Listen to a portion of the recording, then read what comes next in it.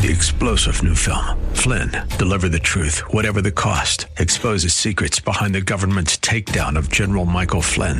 Flynn knew what the intel world had been up to. He ordered the first audit of the use of contractors. This set off alarm bells. He told the truth. He was the most dangerous person for Donald Trump to hire. They had to get rid of Flynn. Flynn, deliver the truth, whatever the cost. Available now. Watch it today. Go to salemnow.com. salemnow.com. Welcome to The Advocate with your host, Nick Phillips. And now, here's your host, Nick Phillips. Good evening, Cleveland. Nick Phillips with you with another edition of The Advocate. And as always, over the recent months, we're talking about COVID-19. And tonight we're going to go right to the horse's mouth, I suppose, and that is the Cuyahoga County Board of Health and its communications officer, Kevin Brennan, who's going to answer our questions. Kevin, thank you for joining us tonight. Sure, Nick. Thank you for having me. COVID-19, I think for most of us, whether it's health reasons or economic reasons, the news and our thoughts are dominated by COVID-19. Let me ask a general question. How are we doing here in Cuyahoga County with COVID-19? Well, I'll tell you, Nick, during the pandemic, we had our peak in terms of number of cases for the week ending May 29th, when we had 484 cases. We have since seen a subsequent drop for 3 consecutive weeks down to a low of 237 new cases for the week ending June 19th. But I will say that I believe we are going to see a substantial increase for the week ending the 26th of June. So although we've seen a nice run here, I believe we're going to start to go the other way a little bit. Now, in the media, we've been hearing two factors related to that belief. Factor number one, more testing. Factor number two, younger demographics are feeling more confident that they're letting down their guard to a degree, and there's more spread, maybe, at least in the southern states, and we don't know what's going to happen here in Cuyahoga County yet, but if we follow the rest of the country, the younger people may be driving up the numbers a bit. How much of that is accurate, do you think? Well, I don't know that I think we'll find out a lot more about that with this new report that's going to come out here for that week ending the 26th of June, because I think what we're going to have is an addition, as I said, an influx of cases, and we're going to have some demographic information about who those people are. So I can't really speak to that prematurely, but I certainly wouldn't discount that. I would say anecdotally, as for those of us who are paying attention, when we walk around, I think the last week or two, and we see people in the stores or on the streets or wherever we're going, I know I've observed a lot less people wearing masks and practicing social distancing. So, we may be able to certainly contribute that to a rise in cases. I think, as I say, it's a little premature to make that assumption, but I think that's a logical way to think at this point. Everything we do is based on a risk-benefit analysis in our minds, even though we don't call it that. When we walk into a supermarket or we walk onto a beach or we walk into a closed restaurant with a bunch of strangers, and we've heard by this point in time, we all know about masks, and masks do provide another barrier. But when I see people without masks, how dangerous actually is that, and what should I do about it? Well, I think what we're seeing is we're seeing information coming from the National Institutes of Health, from the Centers for Disease Control, that indicate that masks are an effective way of preventing transmission, rather. And I think, back in the early stages of the pandemic, when we were told not to really wear masks and make sure that we saved them, that was done largely with the intent of trying to protect the frontline workers, the people who are taking care of the people who are ill. Now that the tide has turned a bit and there's more PPE available, obviously the messaging is to recommend everybody to do that. And we think that, along with social distancing, are probably two of the safest things that we can do because we don't have a vaccine. We don't have antivirals. So these physical measures that we can take are the best thing that we can do right now. Well, we say that there's no vaccine. Of course, they're working on a vaccine, and this virus now has been around maybe as early as December in China and working its way over. Is there any word as to whether it's mutating in any way or becoming less lethal or any changes from what we've been seeing over the months? Well, we are seeing some articles that say that there is the fear that it will mutate. And to make an analogy, when we talk about something like norovirus, which is that lower and upper GI distress that you get, that's a virus that reacts differently in everybody in which it inhabits. So you and I, Nick, could both have norovirus, and you could be asymptomatic, right, not showing any symptoms, and I could be very ill. Or you could get a mild version of it, maybe be sick a day or two, and I could be sick for a week. So we see that in some viruses now, and I think with COVID-19, what we're seeing is there are a large number of people who can be asymptomatic. Again, to refer to data that we've seen from the National Institutes of Health, 3 or 4 out of every 10 people can be asymptomatic. And I think that's very dangerous. And so when we talk about that younger demographic, even though those people, to speak to them as a group, the younger people, if they're not becoming ill, the chances are that they could be infected and be asymptomatic and then be transmitting that to people who are more susceptible. And what we worry about is, younger people endangering older people, particularly older people who are immunocompromised. Because as we know, when we look at people who are senior citizens or in nursing homes or long-term care facilities, very often they have other illnesses and what's being commonly referred to now, I think, during the pandemic as underlying conditions, right? Other health issues which make your immune system weaker than it normally would be. So COVID-19 obviously has a better chance of really getting into your body and causing some damage the less enhanced your immune system is. So when we talk about the younger demographic, this ability to kind of be a mule and carry it to the older population, it's very scary. Let me know if anything has changed since the beginning of this back in March when we said, wash your hands frequently, don't touch your face, keep social distancing, and wear a mask when you're out in public. Has any of that changed? Not at all. And I think the other thing we would add to that would be make sure that you're cleaning and disinfecting commonly touched surfaces, computer keyboards, countertops, doorknobs, telephones, things like that. Because I think what we see is we've seen, I think anybody who's been watching the news during the pandemic knows that we've had an awful lot of fatalities in the nursing home community. And again, it's because a lot of those people, are immunocompromised, as I just described, but it's also because they're congregate living facilities. There are often common areas where people congregate and where people pass through or where people eat together or recreate together, whatever they do. Now, a lot of those activities have been limited or suspended during the pandemic, but the point is the more people you have under one roof, the more opportunity you have for transmission. So, that's a difficult situation for people who are, taking care of institutions like correctional facilities, homeless shelters, assisted living, nursing homes, group homes. Those are very difficult situations because of the transmission. So when we talk about limiting mass gatherings for people who are not in those environments, right, that's the reason why. That's the reason why we don't want more than 10 people together, because the chances just exponentially grow for transmission. When you talk about congregate living, it reminds me of the prison down in Marion, Ohio, where we had a large spike one week as nearly 2,000 inmates were testing positive. I think that was a high number. Well, the question is, with that contained group, with that almost a control group, almost an experimental group, have we learned anything about the spread of COVID-19 and how frequent it is that people do have symptoms and serious symptoms or light symptoms? Well, since that didn't happen in our county, I'm not, privy to the details of that particular situation, but I can tell you, just in terms of working at the Board of Health and how we deal with communicable disease, COVID-19 is another communicable disease. I mean, we deal with it all the time with influenza, norovirus, salmonella, scabies, mumps, measles, all of these contagious diseases. We see that when we get people closer together, when we don't distance them, when we don't have a vaccine available, when we aren't limiting person-to-person contact, these diseases can spread very easily. I mean, certainly in non-pandemic times, we have foodborne illness outbreaks that we investigate regularly. We have, again, because they're congregate living facilities, we have outbreaks of illness in places like nursing homes and correctional facilities.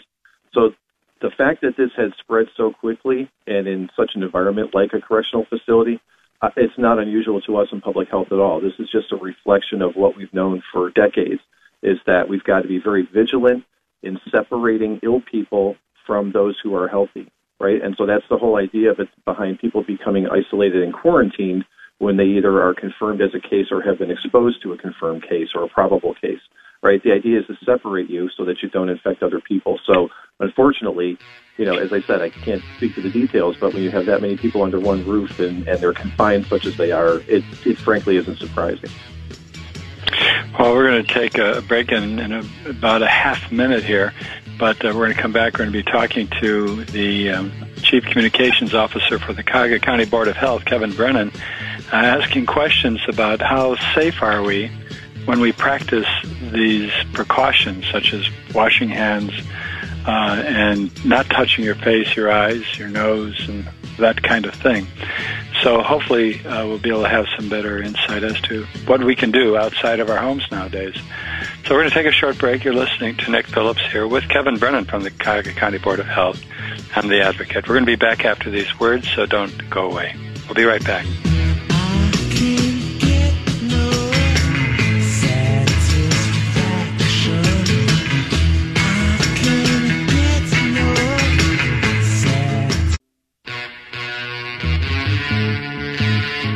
Welcome back, Cleveland. Nick Phillips with you with another segment of The Advocate. We're very pleased to have with us tonight Kevin Brennan. He's from the Cuyahoga County Board of Health. He's the communications officer, and he's answering all of our questions we have about COVID-19 and where we are. And during the break, Kevin, we were talking about some things with regard to tracking and how we're doing in Cuyahoga County by reporting how many active cases we have. People can go online and take a look at the county map broken by zip code. And what does that tell us? What does it, what doesn't it tell us? Well, what it does tell us, Nick, is it tells us the physical address of the person who is a confirmed or probable case of COVID-19. So what it does not tell us is where they have contracted that illness. So as you can imagine, with the way that our region here in northeastern Ohio is configured, there are people that live in Lorain County that work in Cuyahoga. There are people that work in Cuyahoga and live in Geauga, right? So what it will tell you is, so if the possibility is if you work in Cleveland and then you live in Geauga County Health Department is going to be the health department that tracks your case. It won't be our county. It'll be the county in which you live. So this number does give us some information, but it is incomplete. And then the other part of it is, as I said, it doesn't tell us where people contracted the illness. So there is quite a bit of information that we aren't able to derive and place directly into this map. So it gives us a little bit of information, but I don't know that it gives us possibly the complete picture that people may think that it does. I think that most people who are definitely evaluating the risk of being out in public, being out of their house, and they're masking up when appropriate. And let me be real quick about the masking. The masks are intended to keep the person who's wearing the mask from spreading it, just in case they happen to be an asymptomatic carrier. Is that accurate, or is that incorrect in any way? Well, that's true, because the presumption would be that if someone is symptomatic and they've been tested, then they would not be out in public and they would be at home in isolation. So that would be the way we would look at it. Yes, so without a vaccine, what we hope is that everyone would wear a mask, because then we're all doing our best to prevent everyone else from getting it from us. So the mindset that we like to say is, from a transmission standpoint, we want people to act as if they have it and they don't want to give it to other people. And thus is the mask, right? The mask is the best method of prevention that we have for that right now. Now switching over to the economics a little bit, going to the local grocery store. We were talking off the air about how in some jurisdictions there's a frequent report as to how many active cases there are by community. Are we able to identify here in Cuyahoga County how many reported active cases we have yet? Or are these all cumulative numbers only? Yes, we do have a total that we update daily on our website at ccbh.net. And what it shows is a total number of confirmed cases, a total number of probable cases, and then the total of those two. And then it does the same thing for fatalities. So it shows us how many people have died in our jurisdiction, how many deaths we have yet to confirm. And it also, at an encouraging note, it shows us a number of cleared cases. So these are people who have gone through the period of recovery, have come out on the other side, have not had, an unfortunate outcome.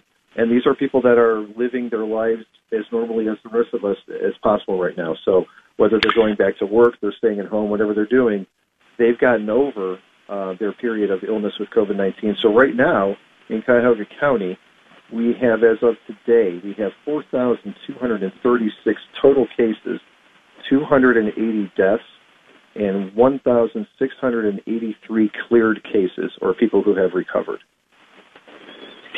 Is there a way we could tell by community how many active cases you guys are tracking? I say you guys, the Board of Health, are tracking at any given time. Do you have that number available, or does it get made available to people? Well, it's not a number that we make available publicly, Nick, and I'll tell you why. In some instances, we have communities where the numbers are very small, right? So what we worry about is protecting patient privacy.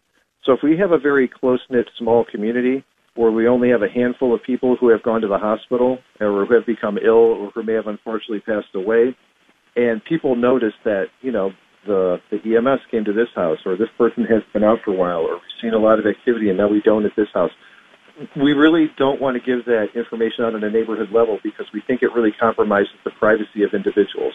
And I think that, on the other hand, too, we don't want to create a false sense of security for people. We want people to remain vigilant in wearing masks, social distancing, and we feel like if somebody looks at it, just for instance, and says, well, there are 100 cases in my community, but there are 10,000 people that live here.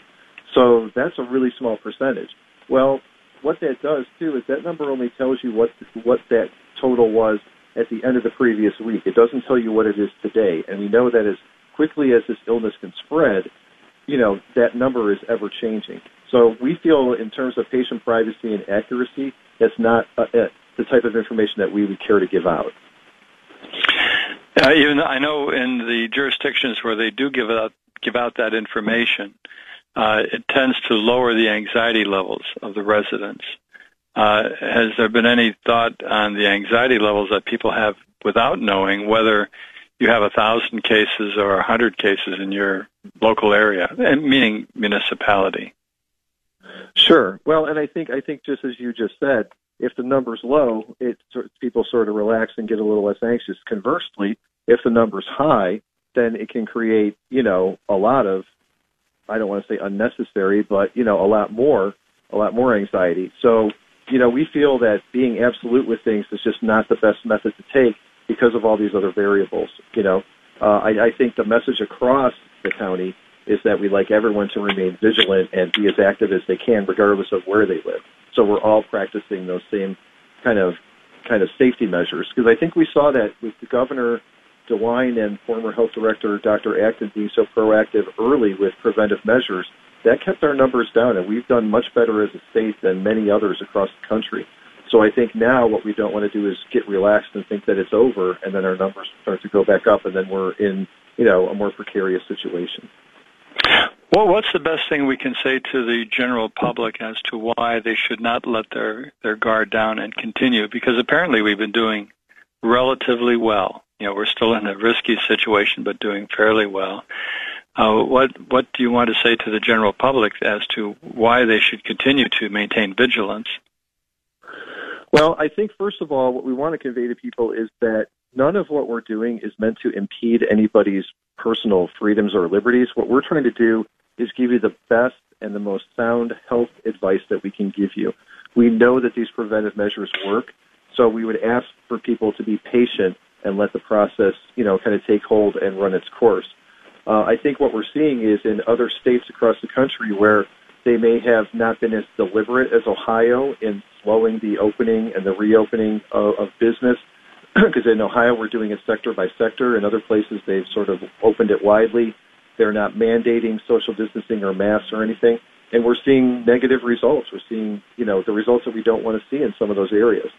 So I think it's very clear that without a vaccine, that the masks and the social distancing are the two best practices we can take right now, along with what you mentioned earlier, Nick, washing our hands, cleaning commonly touched surfaces, trying to, go out and making sure that we're fully protected. We don't want to become relaxed because I think we're seeing negative impact from that nationwide. And, as we say, in the coming weeks here, in the next couple of weeks, we'll see if that's also what we're experiencing here in Ohio. Well, it'll be interesting seeing how that works. I know we just have a little time. We just have about a minute, but the Board of Health, I think you mentioned earlier on, they do a normal thing of tracing and tracking with communicable diseases, which is a normal part of your job. And with regard to this, how safe should we feel if we don't know anybody who has COVID-19? Can we meet with friends and family, or how safe is it? In 30 seconds. We only know as far as if someone's been tested, we only know where they were that day, right? So if you're in a family and none of you have COVID-19 and you're all feeling healthy, then do the right thing and wear masks and maintain social distance and clean hands and such to make sure that you're protecting the integrity of that good health, right? I think when you start to relax, that's when it can go wrong. And I think the problem, as we mentioned earlier, is the asymptomatic carriers. If you don't know you have it, it's not like flu, right? You don't have the symptoms always. So if you don't know you have it, you have to be extra careful to make sure that you're protecting other people. Well, a topic that I'm sure we're going to be talking about for months to come. Kevin Brennan, Communications Officer for the Cuyahoga County Board of Health, thank you for joining us tonight. Hope to have you on again maybe in another month or so, get an update. Sure, Nick. I appreciate the invitation for today, and we'd be glad to come back on. Thank you for the opportunity. Oh, my pleasure. Thank you so much. We're going to take a short break. We'll be back after these words. You're listening to Nick Phillips here on WHK, The Advocate. Don't go away.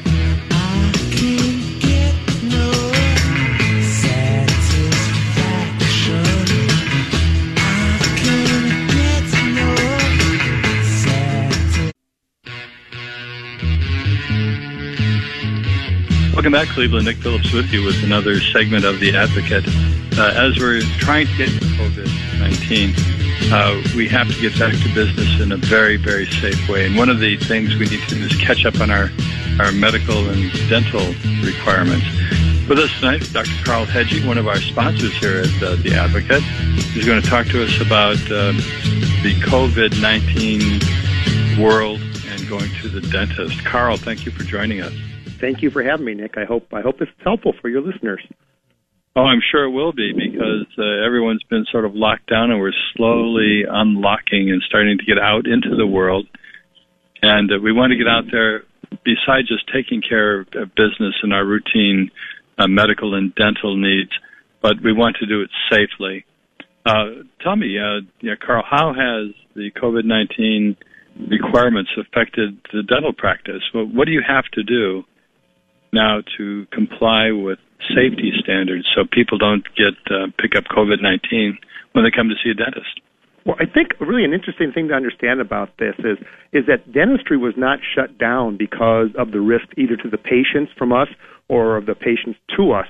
The reason it was shut down was just because of the concern for just this mass flow of COVID-19 patients into the hospitals, and that we were consuming, some of the PPE equipment, the personal protective equipment. And that's really the reason we were shut down. And it wasn't, for our safety or the safety of the patients. It was just to make sure we didn't run out of supplies for the hospitals when they were more needed.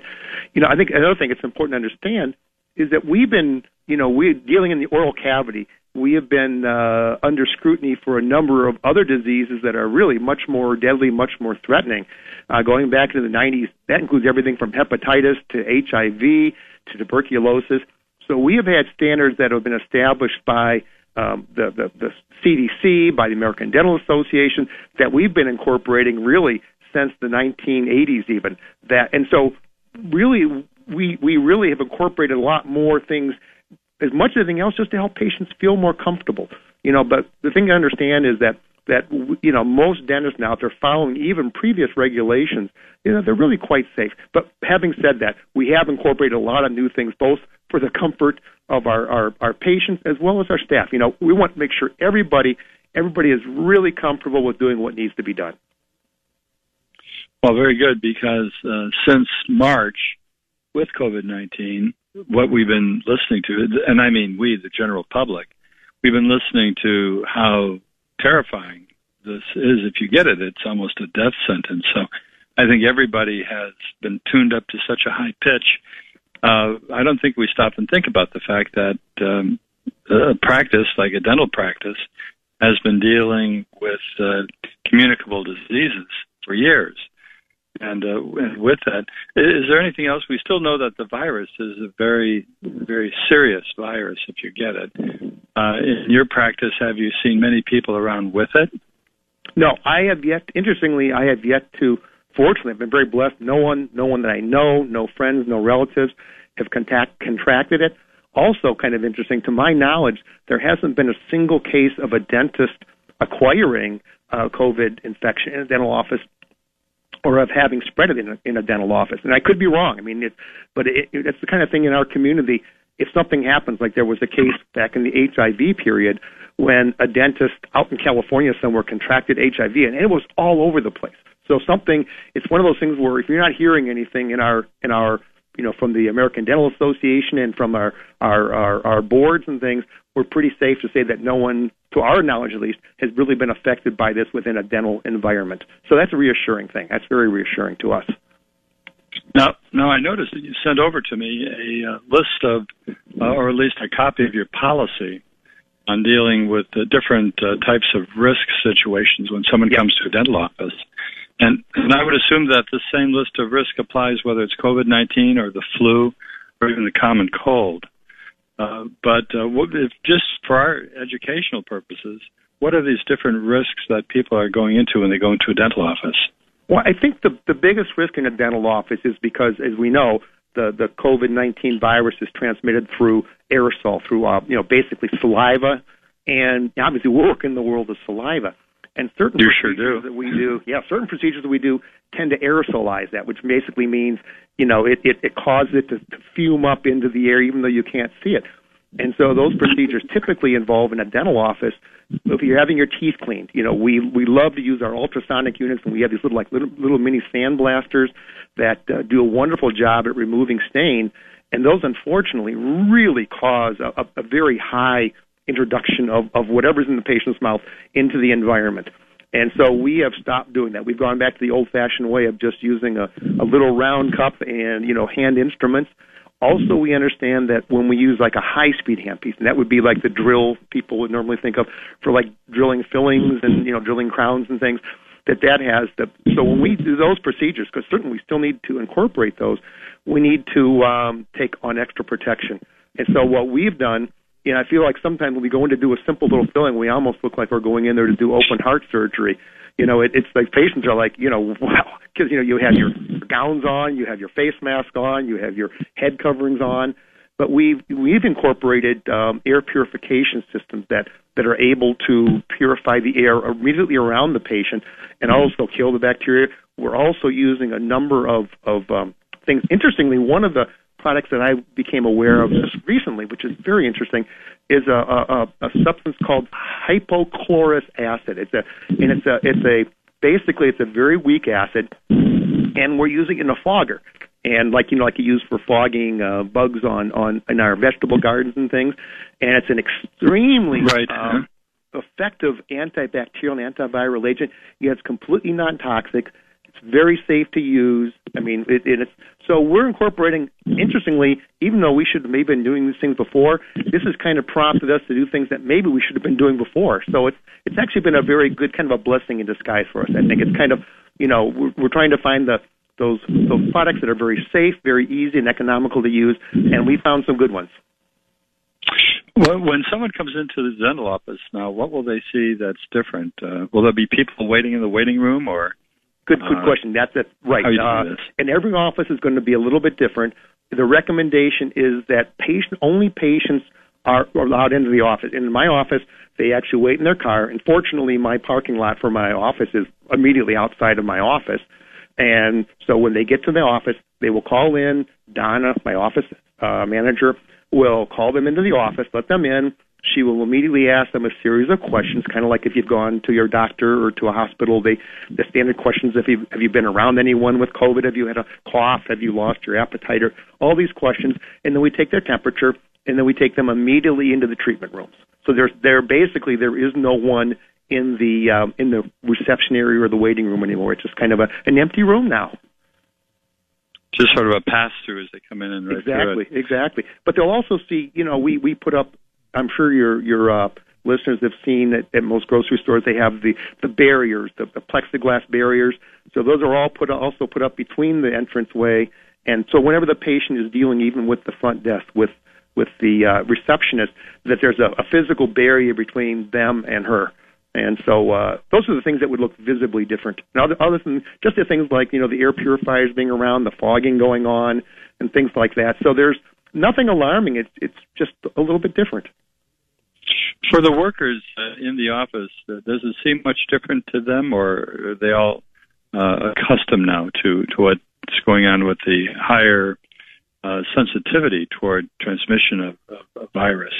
Well, one of the most important things for me, during this time that we were off was creating, getting things, products, procedures that would make everyone feel comfortable, including the staff.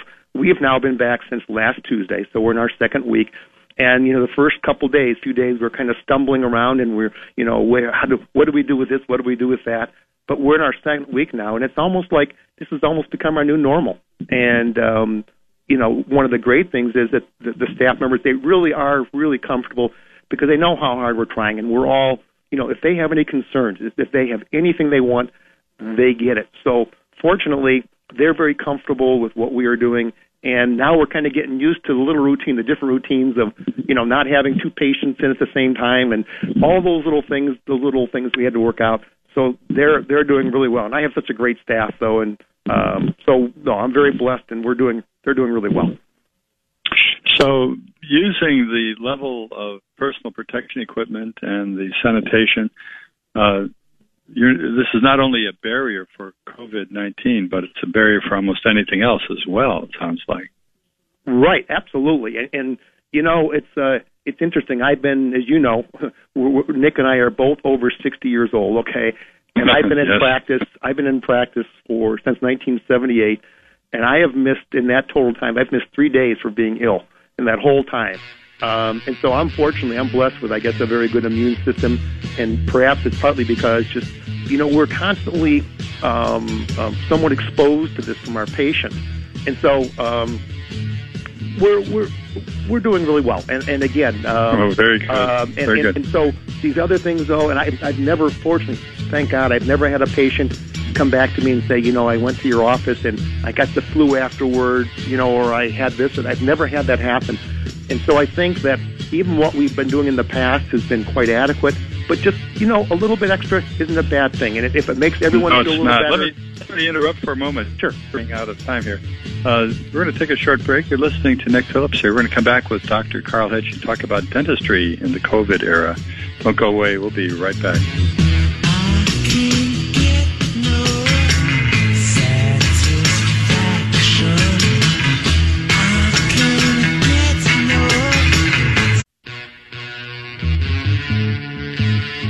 Welcome back, Cleveland, to The Advocate. This is our final segment for tonight. We're talking about dentistry and catching up on our dental care that we need, that we've been putting off for a couple of months here due to the COVID-19. We're talking to Dr. Carl Hedge, a dentist and also a sponsor of The Advocate. We thank him for joining us tonight. Dr. Hedge, thank you for joining us. You're more than welcome. Thank you for having me. As we're all on pins and needles over this COVID-19, that's all we seem to think about from morning to night. And maybe some of us wake up in the middle of the night thinking about it. But life has to go on, and we're coming out and catching up on some of those things that we canceled over the last couple of months. And we're talking about dentistry. And as we were talking in the last segment about dentistry, you guys in dentistry have been dealing with open mouths and saliva and aerosol droplets from the human mouth for years. I mean, that's part of the business. And when we talk about what a patient's obligation is, when a patient shows up and schedules an appointment, how much should the patient be telling the doctor or the scheduler about how they're feeling and what kind of question checklist maybe they're going to be expected to answer? Right. Well, I can just share what we do is when a patient calls for an appointment, at the time of that initial call, my receptionist will go over a questionnaire, and I won't ask all the questions. I won't go over all of them because there's about 20 of them she asked, but things like, do you have a fever or felt feverish? Do you have a cough, shortness of breath, and so on? Have you been exposed to anyone over the last 14 days who has the infection? So she goes through a series of questions at the time of the appointment. Then she goes over those questions again the day before the appointment, and then she goes over those questions with them at the time of their appointment. So initially, when they come in, they're waiting in the parking lot. When they're called in, she will ask those questions with them, and then she will take their temperature and immediately escort them to the actual treatment room. But the one thing to keep in mind, that I mentioned to you a little bit during the break there, was the fact that even back in the 80s, our mission has always been to treat every patient, every single patient, as if they are infected. Not only with the coronavirus, but we expect like everyone has hepatitis, that everyone has HIV. So the standards by which we treat patients is kind of like guilty until proven innocent, and we really can't prove them innocent, or we can't prove that they don't have these problems. So no matter how benign or how healthy they appear, we still proceed with the assumption that they are infected, not just with the coronavirus, but with these other pathogens that we've dealt with for many, many years. When we talk about the different procedures, talking about the high-risk procedures, is teeth cleaning one of the highest risk? Yes, it is. But specifically, we mentioned in the earlier segment was the fact that with the ultrasonic, and if I think most of your listeners probably know, that's the thing that kind of buzzes and when they use that to remove the tartar or the calculus from the teeth. Right. And also the little, they call a prophy jet, which is like a little mini, almost like sandblaster that is used to remove stain and soft debris from the teeth. Those are extremely, extremely dangerous, I guess you would use the word, in the fact that they take a lot of whatever's in the patient's mouth and they just spread it all over the place. There's a zone of whatever bacteria, whatever microorganisms are in that patient's mouth as a result of those two methods of treatment they're spread all over the place. So that's why we've banned that from our office. We're only using hand instruments and the old low speed, which have very, very, very low incidences of what we call volatilization of the microorganisms. So if someone's going to come in nowadays, in post-COVID days, can they expect then that their teeth cleaning will be done with, like you mentioned, the old typical standby dental instruments, where there's going to be manipulation of tools in your mouth, and it won't be the ultrasound kind of thing? That is my policy, and I think that is generally the recommendation of the Ohio State Dental Board. Like anything, there are individuals out there who are don't necessarily always follow the rules. And, to be honest with you, what we've tried to always be a policy is not just to make sure that we're following the letter of the law, but to do what we know from our understanding, from our research, from our training and our experiences, what is safest. And there's no question that the use of those instruments, the ultrasonic and the prophy jet, the little mini sandblasters, those are extremely dangerous to use. And so, all this nice equipment is just kind of sitting there idle for the time being. So, yes, and are there individuals out there doing that? I'm imagining probably yes, but, I think it's dangerous. That's my opinion. Well, and it sounds like it's most dangerous for the staff, for the hygienists and the people in that room, and for other people who come in also. And which brings me to another question: is that between patients, how has your policy or practices changed as far as wiping things down and maybe doing something to make sure the aerosol virus is not there for the next patient? Well, very good. Well, first of all, we've used a surface disinfectant that has been proven to be very effective against both bacteria and viruses. And one of the unique things about a dental environment and cleaning up is it's not just a matter of, if you were to look under a microscope, it wouldn't be, you'd see these little bacteria on the countertop. What you'd see is a little piece of saliva or a little droplet of blood, and the bacteria in there. And a lot of the sanitizers are not really effective at getting that. We call it the bioburden. And so we found, but dentistry has found, and some of our researchers have found, that the best disinfectants are those that are a combination of ethyl alcohol, the kind we drink, but ethyl alcohol in concentrations of over 60% in combination with chlorhexidine. And chlorhexidine is something like a surgical scrub, when you see the surgeons scrubbing their hands before procedures. On top of that, as I mentioned earlier, we are now using also the hypochlorous acid, and the hypochlorous acid is a fogger. So we will fog the room between each patient. And that fogger is very, very effective at killing both bacteria and viruses. And it's extremely fast-acting. It only takes about 30 seconds. So, and that's actually been kind of a neat thing that, we got it specifically because of the COVID-19 infection issue, but we're going to continue to use that ongoing because it's such an easy, effective, and safe way of getting all those nooks and crannies, the places. How do you wipe in these little corners, and how do you get stuff? Well, you fog it, you can get everything. And we also have ozone is another substance that we've used now. But even like I use magnifying loops, for seeing up close. How do you clean those? You can't autoclave them. Well, we have a little room. It used to be my old dark room in the office. And I got an ozone generator, and ozone is extremely effective at killing, again, both bacteria and viruses. And so we now call it the killing room. We used to be the dark room. And so anything, like even our shoes, we'll take our shoes off at night, we put those in there, we turn the ozone producer on for 30 minutes, and we come back in the morning, and we know that everything that's there is safe. And just little things that have, this has kind of awakened us to a lot of things that we maybe should have been doing before. So between patients, like between patient one and patient two, what's done to the area? Is it like wiped down or something? Like yes, it's wiped and fogged. And also we have barriers. Okay. The fogger again is that the hypochlorous acid, and so and those combinations are both very fast acting. They both are able to kill at a very high rate. A very high level of effectiveness within 1 to 3 minutes. The hypochlorous acid is only about 30 seconds. So it actually made things really pretty easy. It's not a difficult process. And we use barriers. We put physical barriers wherever we can. And coverings. We use on our chairs. We use the bags from laundromats. They use that when you get your shirts and things from the laundromat. They have these big bags. Those fit very nicely over our chair, and we've been using those for years. But now the incorporation of the only thing that's really new is we have the air purifiers in each one of our rooms, so that dramatically reduces the amount of organisms that will actually ever make it to the ground or to a countertop or a surface.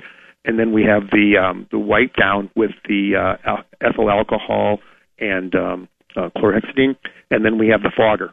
So we're trying to hit it from a whole lot of different angles. First of all, barriers as much as you can, and then wipe down everything you can, and fog everything you can. And it's kind of like probably a little bit of an overkill, but everybody feels good about it, and it's not that difficult to do. I don't think, don't skimp on the overkill. Yeah. Well, for our listeners, no matter who your dentist is, you now know a little more about what's going on, at least at Dr. Hedges' office, and feel free to talk to your dentist about these things and be comfortable and go out for that. Well, Dr. Hedges, thank you so much for joining us and giving us some insight into how we can get our dental work done and still be safe and protected from the COVID-19.